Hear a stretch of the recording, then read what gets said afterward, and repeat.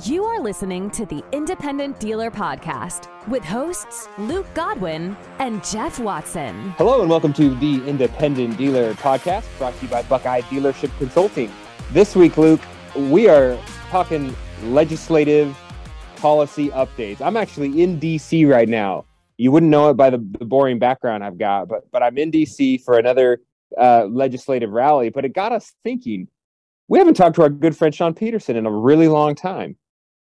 Yeah, it's great. Yeah, Shaun is the guy when it comes to what's going on in DC, what the car dealers need to do to just be aware of the policies that crazy legislation may lead to, or just the wrong group in lead in DC can lead to a bunch of craziness for us car dealers. So, Shaun, thanks for being with us. This is probably like your 20th time on the Independent Dealer Podcast. We really appreciate it. How's it going, buddy? I'm doing fantastic. So do I get a frequent flyer punch card? Like if, 20 appearances, get one free kind of a thing? Is that? I think so. I think we can do that. We always go to the smartest guys. So it's definitely something to be said. When we need good, accurate information, we call up Shaun. It's always great to be with you guys. I appreciate the invitation. Well, Shaun, what should we be worried about? What's the top thing we should be worried about right now? Well, there's so much that's going on. It's interesting to me. From a political standpoint, maybe it's good to kind of set up the politics right now, right? So, we have a Democrat-controlled White House. Everybody knows that. We have a split Congress, right? We have a Republican-controlled House of Representatives. We have a Democrat-controlled Senate. Now, interestingly enough, I have a couple of senators on the Democrat side that have battled some health issues. Nothing's really happening from a Senate perspective, in large part because it's hard to call up votes when you have a couple of folks on the bench that could ultimately swing the vote the other way. So there's just not been a lot of activity in the Senate. And on the House side, you've got an active House of Representatives that's really kind of an investigation mode and oversight and hearing mode, as they kind of pull apart some of the things that they've disagreed with over the past couple of years of a Democrat-controlled House of Representatives. So there's not much that's going to happen, I don't think, from a congressional standpoint. But why I say that is it's important to know that, in my opinion, that's actually going to embolden the agencies that we deal with, right? So, and we've actually seen a lot of activity. So what's the most important thing going on? Man, that's hard to tell. Because there's so much that's going on by way of proposed rules, by way of agency enforcement actions. Let me start with this one, though, because I think this is an interesting one for the listeners on this particular podcast. We know that we've all been battling the CFPB for a very long time, right? At least 10 years, right? Yeah, the CFPB's been in existence now for about 12 years. And part of the challenge, those of you that have been with us to Washington in years past, where we have taken issues about the CFPB's organization and whether it's constitutionally structured properly. There's been a lot of legislation that's been proposed that would, create a rejigger the Bureau so that you have a bipartisan commission of multiple commissioners as opposed to one director that they have now, and have a budget that's subject to congressional appropriations like almost every other agency, right? We battled that issue a lot. Never got anywhere congressionally, right? The Democrats just weren't in favor of it, let it go. The Republicans, could never get things over the finish line across, all the way across the board. So there's been some significant court challenges in the past, right? The CFPB here the Supreme Court several years ago had a case that the issue of whether or not this one bureau or one director in charge of the bureau was something that was constitutional or not. And ultimately they said, not really, but we're going to allow one director. He just cannot, have these protections that were originally built in where he could not be removed. And so we know that case has finalized. We still have the one director model, but he can be fired by the president at will, like any other cabinet head, so to speak. But the Supreme Court here in the last couple of months has taken up the second issue as to whether or not the CFPB is constitutional based upon this funding mechanism. So right now, the CFPB's budget is just given to them as a portion of the Fed's budget, right? So here's a chunk of money, go do your thing, and the opponents to that model say, well, there's no oversight, there's no control, there's no, the people don't have a say what's going on. Whereas virtually every other government agency is subject to Congress, appropriating the money, saying, all right, we're going to give you this. And you guys both have kids. I have kids. Luke's kid is, getting to this point now where you get to teenager mode, and Jeff will relate to this, right? What's the number one way to, kind of control the kids these days? Probably social media, I would think. It's I'm going to take away your money, right? It's, you can have the phone. Oh, yeah. I'm not going to pay for that anymore. There's no way, right? Especially as the kids get older. Hey, Dad, can you? Well, that's ultimately what we've got going on here right now is Congress, the House Republicans especially, want to be able to say, no. We get to decide whether or not you get the money or not. So the Supreme Court has had oral arguments on that case. A lower court found that the organization and the funding mechanism is unconstitutional. The CFPB appealed to the Supreme Court, and the Supreme Court decided to take the case. We expect a ruling sometime here in the next probably 6 weeks. Usually these big rulings are released in June. So it will be very interesting to see what happens with the current court structure and that decision. I would expect, if I'm shaking my crystal ball, I would expect that there's a strong possibility this court will say it's not a constitutional mechanism. Then the issue becomes, well, what happens to the Bureau, right? That's what I was about to ask. I mean, what if that has actually come to pass? I mean, does it shut down immediately, or does funding stop? What can happen? Well, that's going to be interesting. The attorneys that I've talked to that are kind of watching all this with me, we have differences of opinion as to whether or not, it's what's the remedy? How does the court fashion a remedy? I would be absolutely shocked, beyond shocked, if the Bureau goes away.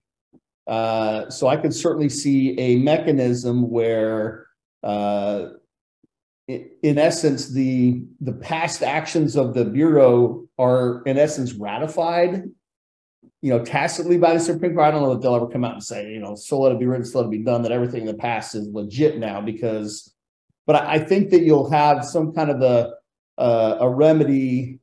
Again, this is just me shaking a ball. I think you'll have some kind of remedy where the court will say, hey, that's unconstitutional. Funding has to be subject to appropriations, like any other mechanism or any other agency out there, or most of the other agencies anyway. And the Bureau will just continue to go on, and then it becomes a battle as to whether or not there's funding.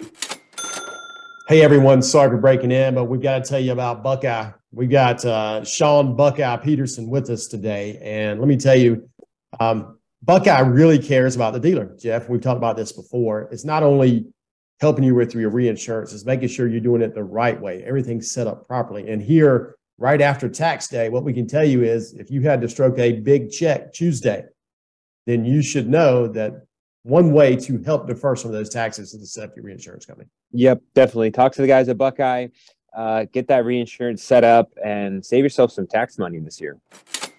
Before the CFPB, I mean, who was that oversight? Who handled that? Because I just remember, I mean, maybe when I first got involved with, with NIADA and everything, that it was big. It was the first thing. Before that, who had oversight over what was going on with lenders? Yeah, so most of that sort of stuff fell into two things. Right, on the consumer protection side of it, regulating the dealership and the motor vehicle transaction itself, the FTC largely had jurisdiction. For big, banking sorts of issues and lending sorts of issues that depended on what kind of financing entity you were. There's entities, OCC is an entity. There's the Fed, the Federal Reserve Board, all those sorts of things. Depending on where you fell into your organization, banks would come here and other finance companies may come over here. And it depended on what the transaction was. And part of the reason the CFPB came to existence is because there was this perceived lack of clarity or lack of pinpoint accuracy of you're doing this and you're doing that, and we're going to tighten things up. Did this stem from the housing crisis in 08? I mean, is that where that came from? A large part of it, that was kind of the jump start to a lot of this, was they're finalizing it, right? This is a brainchild that had been around. Elizabeth Warren had been working on this for years prior to the at least the concept, years prior to the mortgage crisis. But that certainly was the accelerant to get things done. Do we feel like the last 2 months of semi-banking crisis will lead to some more power from the CFPB or from other agencies because of this?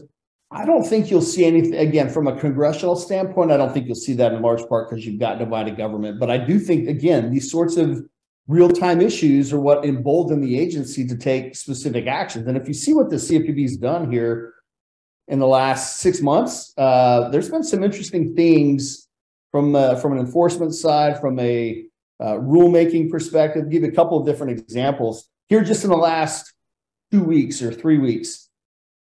Those of us that have been around for a while, we've heard this concept of UDAP, right? Unfair, deceptive, and abusive acts and practices, right? Every state has some version of what we call UDAP statute. Federal government has now created that in the form of what the FTC can do and what the CFPB can do by giving it various UDAP authority. One of the things that has always been an amorphous thing is this idea of, well, what's abusive? State level, that concept never really had existed before. At the FTC level, it never had really existed before. But when Dodd-Frank created the CFPB and gave them UDAP authority, they created that extra A. Not only did they have unfair, deceptive, they then added this abusive, but it had never been defined. So here the CFPB in the last couple of weeks put out a guidance document, and I'm all for guidance. I think guidance is good when it's reasoned. And they put out this guidance document that some would argue isn't reasoned. It tries to define what abusive is, and it includes things like if you're hiding things, if you're playing shuffleboard with terms and explanations are unclear, those sorts of things, right? That you're putting yourself in a position where you're truly taking advantage of a consumer because you're in a higher bargaining position, let's say, those sorts of things. The issue ultimately comes down to the objection that a lot of people have to this statement is, again, it comes down to who's the prosecutor, right? The CFPB director is ultimately going to be the one to say, I think that's abusive. And even though they try to put some parameters around that, it ultimately becomes we think this is abusive, so we're going to go with it, a whim kind of thing. So it'll be interesting to see how that plays out in enforcement actions. One of the other things that we've seen here over the last couple of months from the CFPB is really stepping up. A couple of key issues will be really important for buy here, pay here dealers. The CFPB has, in their supervision and examination of banks and larger finance companies, that they have the ability to go in and rip apart books and kind of check out every angle of the operation. We call that supervision. Under their supervisory authority, they've pointed out, we've seen some of these banks and finance companies make some mistakes in how they repo vehicles, improperly repoing vehicles when they shouldn't have been doing that. They specifically pointed out to several instances and reports that they released, and they don't name names of banks. They just say, here's the issue that we've spotted. Particular finance company may have made a deal with the consumer and agreed not to repo, and that message doesn't get back to the repo agent. Target's taken anyway. We have problems. The other thing that we've seen in that particular world is an improper credit of F&I product cancellation. So, for example, if there's a service contract or a gap particular product and there's a credit due to the consumer, either hasn't been given, inaccurately given, those sorts of things. They're starting to ramp up on those issues. Last thing that I'll mention, which is very interesting and kind of speaks a little bit, I think, to the hubris of the CFPB in a lot of people's eyes, is they issued a proposed rule. I affectionately call this the tattletale rule, but they are proposing a rule that would require certain entities, again, that they have supervisory control over, to, in essence, report on themselves. You got to tell the CFPB when you screwed up, whether it was intentional or unintentional, and you're subject to some kind of court order or state administrative action or something like that. You have to tell us all the sorts of things that you've done wrong. Well, we can debate, does that create constitutional issues? But, you know, we all have kids. How many of our kids are going to come and tell us how they screwed up, right? Hey, everybody, real quick. Buy Here, Pay Here United. If you jump online right now, the day you're listening to this, and get signed up, you can still make it out to Vegas with us at the end of the month and have a good old time rubbing shoulders. It's going to be great. Jeff and I are going to be there. We'll do a lot of interviews. We look forward to seeing everyone there. We want you to come up to us, say hello, get on the camera. You'll be famous like we are. And but Buy Here, Pay Here United.com. It's the summit at Bellagio. Shaun says there's still a couple cheap hotels left if you need them. So reach out. Let's get it done. So, I've always argued, like, okay, we should pay attention to this, Shaun, and I get it. And we've spent a lot of time in Washington talking to CFPB and talking to the legislators, trying to get this, I guess, right-sized. How much should a Buy Here, Pay Here dealer who has 2,000 or less accounts, or maybe 1,000 or less accounts, should we really worry about the CFPB knocking on our door tomorrow? Aren't there bigger fish to fry? That's a great question. I'll tell you, Luke, that we've actually seen the CFPB take some shots at smaller dealers, right? There was a case many years ago out in Colorado with a smaller Buy Here, Pay Here dealer. Is it likely that the CFPB itself is going to come knocking on the door? Not probably, very likely. But what happens is when the CFPB creates these big, broad concepts, right? What is abusive? And then they put together proposed rules, or they even take enforcement action. We talked about this concept years ago when the CFPB was first born.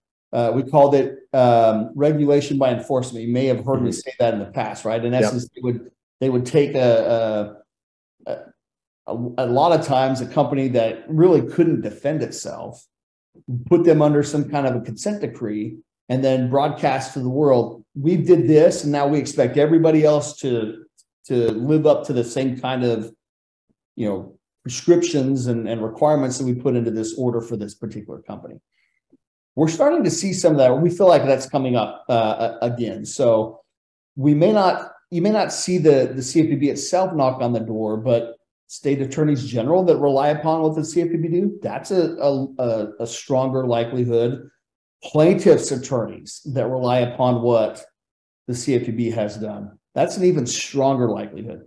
So the one thing I want to make sure that dealers understand is, just because you yourself may not be, in the crosshairs of the federal agencies, this would be true of the FTC as well, that doesn't mean that I don't have to make compliance an important part of what I do, because what happens around you locally, right? We all know plaintiffs' attorneys that are circling nearby, the state attorneys general, consumer protection agencies, others circling nearby, that will be ready to pounce if you don't do it right. That's the real rub. All of us have to worry about our state, like in Texas, OCCC, or in South Carolina, Department of Consumer Affairs. We have to worry about those agencies. But what really scares me is a plaintiff attorney all of a sudden coming in because I didn't refund something right on a repo and just hammering me across the board. with the class action. I mean, there are protections, arbitration agreements and things like this, but I mean, that's where people should be worried. Yeah. What I find is I never want to be doing something that I see in the headlines, right? Because like if it's in the headlines and it's in the news, those are like the hot topics. They're like the whack-a-moles that, you know, some regulator, some plaintiff attorney is going to get into. So if I'm the one participating in, you know, dealer markups, or if I'm participating in, you know, abusive products, back-end products, or all these little things that you see kind of coming up in the news right now, is like where dealers are quote unquote taking advantage of consumers. I just want to make sure I'm as far away from that as possible. You know, dotting my I's, crossing my T's, abusive interest, abusive repo practices, data breaches, like all stuff I don't want to be anywhere near. And these fees, right? They're real. FTC is really worried about fees. Well, so it's interesting you talk about fees, because that seems to be the buzzword of the administration right now, right? Junk fees. I mean, I've seen the president refer to junk fees in, you know, these little impromptu press conferences that he does on the South Lawn before he gets on Marine One to wherever he's headed, right? But we've seen that term pop up in the FTC's nomenclature. We've seen that term pop up in the CFPB's nomenclature. And, you know, I'm sure that's something that will continue to be around, because, look, one of the things that, you know, both in politics and in law, you know, you're going to grab onto things that will make your argument sound sexier, right? And that's, oh, these are junk fees. Well, let's build something around that. And interestingly enough, you know, the CFPB's got some definitions of what, you know, and again, it's all loose stuff where they've kind of woven this into some of the things that they've done.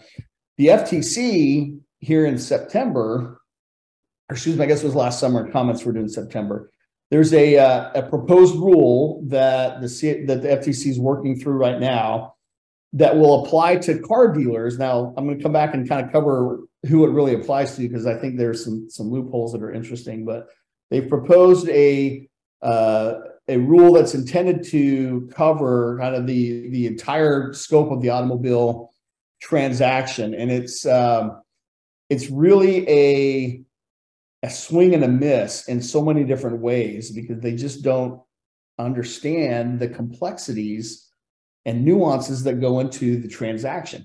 When they released this proposed rule, again, aimed at trying to curb these junk fee concepts, that they're trying to shove certain legitimate things into this concept of, well, that's a junk fee, or has the potential to be a junk fee. That when they released this proposed rule, they're trying to do it under the guise of, well, you know, we're going to make the customer buying experience better, clearer, shorter, that sort of stuff. And when what they put together and released does nothing of the sort. This proposed rule would require dealers to jump through significantly more hoops, right? It'll be more paperwork for the consumer to sign. It'll be more disclosure documents. It'll be, you know, how long does the normal closing take for you guys, right? You know, 20 to 30 minutes. Yeah. If you could do it in 30 minutes, I think everybody's doing cartwheels, right? This has the potential to double it. Luke's going to interrupt me, interrupting you, and interrupting the podcast. Primal End, guys, great sponsor of the podcast, and a place to go to get your money. Yeah, everybody needs cash. I know that. Yeah, who's got my money? Last week I had to go get some cash. The better your business is running and buy here, pay here, the more cash you will need. And Primal End is a place that can really help you get your books in order, get your dealership purchase from the guy you're renting it from now, or just get you cash to buy more vehicles so you can get your portfolio right sized. Yeah, even if you're a retail dealer, right? Yep. They lend to all dealers. So definitely the folks to talk to over at Primal End. Back to the episode. It's longer. This is no lie, and I've closed on some property and some different loans lately. It takes longer to do a car loan and car sale than it does to buy a $3 million piece of property. And I'm sure they're going to make it worse, right? Yeah, 100%. So I'll give you a specific example. One of the things that they're going to require if this rule goes through as is you have to disclose, and they have this defined term called the offering price. So, and it's the full cash price at which you're going to sell or finance the vehicle minus these, any government fees, taxes, that kind of stuff. So you have to disclose the offering price pretty immediately. So the FTC tries to disclose when. Well, and they put things out there. Well, you have to disclose it in any ad that references a particular vehicle, any ad that represents a monetary amount or of a financing term, any communication with the consumer going back and forth about those sorts of things. So if you have the little chat bot on your website, for example, right? Hey, I'm interested in, well, boom, there's that offering price has to be given. Customer calls you up or sends a text message to the, boom, you have to, and if they start to do that on, well, I'm interested in, a F-150. I'm interested, and you have 4 F-150s on the lot. Well, you have to provide this at 4 times. But if you provide it in writing, it must be disclosed in writing, and the customer has to sign it. I got it. Well, it's just more paperwork that doesn't have anything. Here's another thing that's interesting about this particular proposal is you'll have to create what we call an add-on list, or what the FTC is calling an add-on list, right? So if you have various F&I products, voluntary protection products that you're offering, you have to provide an entire list of all of that stuff. But here's where it really gets, from a definition standpoint, bogged down. If you're in the weeds of, well, I shouldn't say that. Let me rephrase it. If you're offering not just F&I products, but you have other, let's just say, aftermarket sorts of things that you're going to sell to the customer, right? Mud flaps, F-150, the nice little spotlights or whatever, the bumpers, all that kind of stuff, undercoating, right? etching, you name it, got to list it. Your add-on list has to have that, and that has to be published, and you have to keep that up to date. It just becomes an administrative and paperwork nightmare. And it's all based on this idea of getting expressed informed consent, right? We want the consumer, this is the FTC talking, we want the consumer to have expressed informed consent on all the things that they're buying and participating in. Well, you have to provide that again, like I said, every single time. So your deal jacket that was 25 pages before. Oh my gosh. Think about how many more times, how many documents that are going to go in there. It's a challenge. And here's what's interesting. And to me, one of the ultimate issues with this proposed rule, the FTC, and I'll talk about it from the context of, let's say you're going to offer a vehicle service contract, part of the deal. So you outline the terms of a vehicle as it stands now, right? You outline the terms of the vehicle service contract. You provide that document to the consumer. They have an opportunity to read it, and they're signing, right? I understand, and I've had an opportunity to read, and this is not condition of financing. All the sorts of things that go in there. They have that. You have a signed document that says, I understand, I have a chance to read it, blah, blah, blah, blah, blah. The FTC in this proposed rule says, guess what?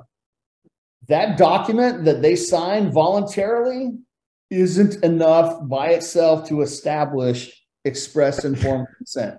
What? Well, what is? So it's interesting. Here's what they say. It has to be, and again, parsing this language is going to be interesting. It has to be an affirmative act communicating unambiguous assent to be charged, and it has to be made after receiving in close proximity to any disclosure in writing and also orally. So if a consumer was to challenge you, well, I never provided express informed consent. And by the way, the FTC specifically says that, like, in the rule, that signed document isn't enough, right? You can't have pre-checked boxes. That doesn't count as express informed consent. So a customer comes in here and says, well, I never gave express informed consent on that. And you hold up the document and say, well, yeah, you did. You signed right here. Oh, no, but I didn't give it orally. How are you going to prove? I mean, you have to record everything? Everything. Yeah. I mean, it's going to be, there's so many issues that this rule presents, again, from a cost perspective, the impact it's going to have on dealers and their compliance mechanisms, the impact it's going to have on the consumers. This is a fatally flawed document. NADA, if anybody's interested in the world listening to this, NADA put out a couple of little video vignettes that talk about the downsides to this rule and how this really was a ready, fire, aim kind of approach. It's poor. It's just a poor effort. And here's what really makes it poor and interesting. I mentioned I'd come back and tell you, well, who does it apply to? It applies to motor vehicle dealers, but listen to how they define motor vehicle dealers, which, and if you're familiar with the CFPB Dodd-Frank Act, it talks about motor vehicle dealers being, got to be licensed. Okay, well, everybody here is licensed, curbstoners, and again, that helps the curbstoning argument. Yeah, that doesn't apply to them yet. But has to be licensed dealer that takes title to vehicles and is predominantly engaged in sale and servicing of motor vehicles, or leasing and servicing of motor vehicles. Now, from an independent dealer perspective, how many independent dealers are not primarily engaged in servicing? It says both, right? Sale and servicing, leasing and servicing. So if you're not engaged in servicing, well, then there's an argument this rule doesn't apply to you. Oh my goodness. So here's the issue. If the FTC understood things, one, would we have a better rule that is doable? But two, would it really cover the people that they intended? There's no way, in my opinion, that they ever intended to exclude dealers that don't have servicing departments. Another reason to have your service department separate from your dealership. There you go. Like I do. I mean, yeah, exactly. So interesting to kind of circle back to where Jeff's at right now, and this idea of being in DC and talking about important issues. This is why you got to be in DC and talk about these sorts of things, right? So that we don't have regulations, whether they're on the books now or proposed regulations, that just miss the mark. Because look what's going to happen, right? Does the CFPB, and this is just me throwing things against the wall, does the CFPB come back later and say, oh, well, the FTC only went so far. We have control over buy here, pay here dealers. We're going to do something that's specific to buy here, pay here that's similar to this. Does the FTC come back and clean up some things? Yeah, who knows? All sorts of issues with that particular one. And that is the reason, dealers out there listening, if you made it this far, that we have to stay involved and we have to, give money to the PAC, because these things are super important. And Shaun, I know when you were heading up the PAC, that was a big, big deal. And we made a lot of great relationships, and hopefully by the end of this year, if we go back to Washington, we can really get our foot back in the door and see things the right way. 100%. There's nothing more important than you having relationships with those that govern you. Yeah. We talk about it at the federal level, and these are things that are happening in DC, but it's happening in your state. It's happening in your municipality. The one thing that I would encourage every one of you to do, right? And grassroots means grassroots. Start where you're at. Build relationships with your local, whether it's your zoning director, or whether it's your mayor, city council, all the above, right? Let them know who you are. Let them know what you do, who you employ, what your business is all about. Build those relationships, because ultimately, who become the congressmen and congresswomen of the future? It's that group, right? So if you're building relationships with them now, but I'd also say they're the ones that are going to directly impact your lives in the moment, right? Let them have an understanding of what it is that you do and why you do it and what you're about. Sure. Well, Shaun, we appreciate it. Jeff, you got anything to add while you're Awesome. in DC? No, that's so great, Shaun. Every time I learn man, there are so many things I could be doing to make sure that I'm being proactive in my community and in those areas that matter. I probably can't, I can do a little bit here in DC to help change and affect it, but locally, so much stuff could be done. So, Shaun, we look forward to seeing you out in Vegas in a couple weeks. Really excited about it. I hear Payer United Summit is coming on strong, and for those of you that are interested and haven't signed up, there's still opportunity to do so. It's 2 weeks from today we'll be 2 weeks from today, and we in class. Still have a couple of cheap hotel rooms in the back pocket. So if you need something, reach out to Angela Snow, and we'll get you hooked up. Sounds great. Thank you, Shaun. Hey, Shaun. Thanks for having me. Dealers helping dealers. Please leave us a review and subscribe. The Independent Dealer Podcast.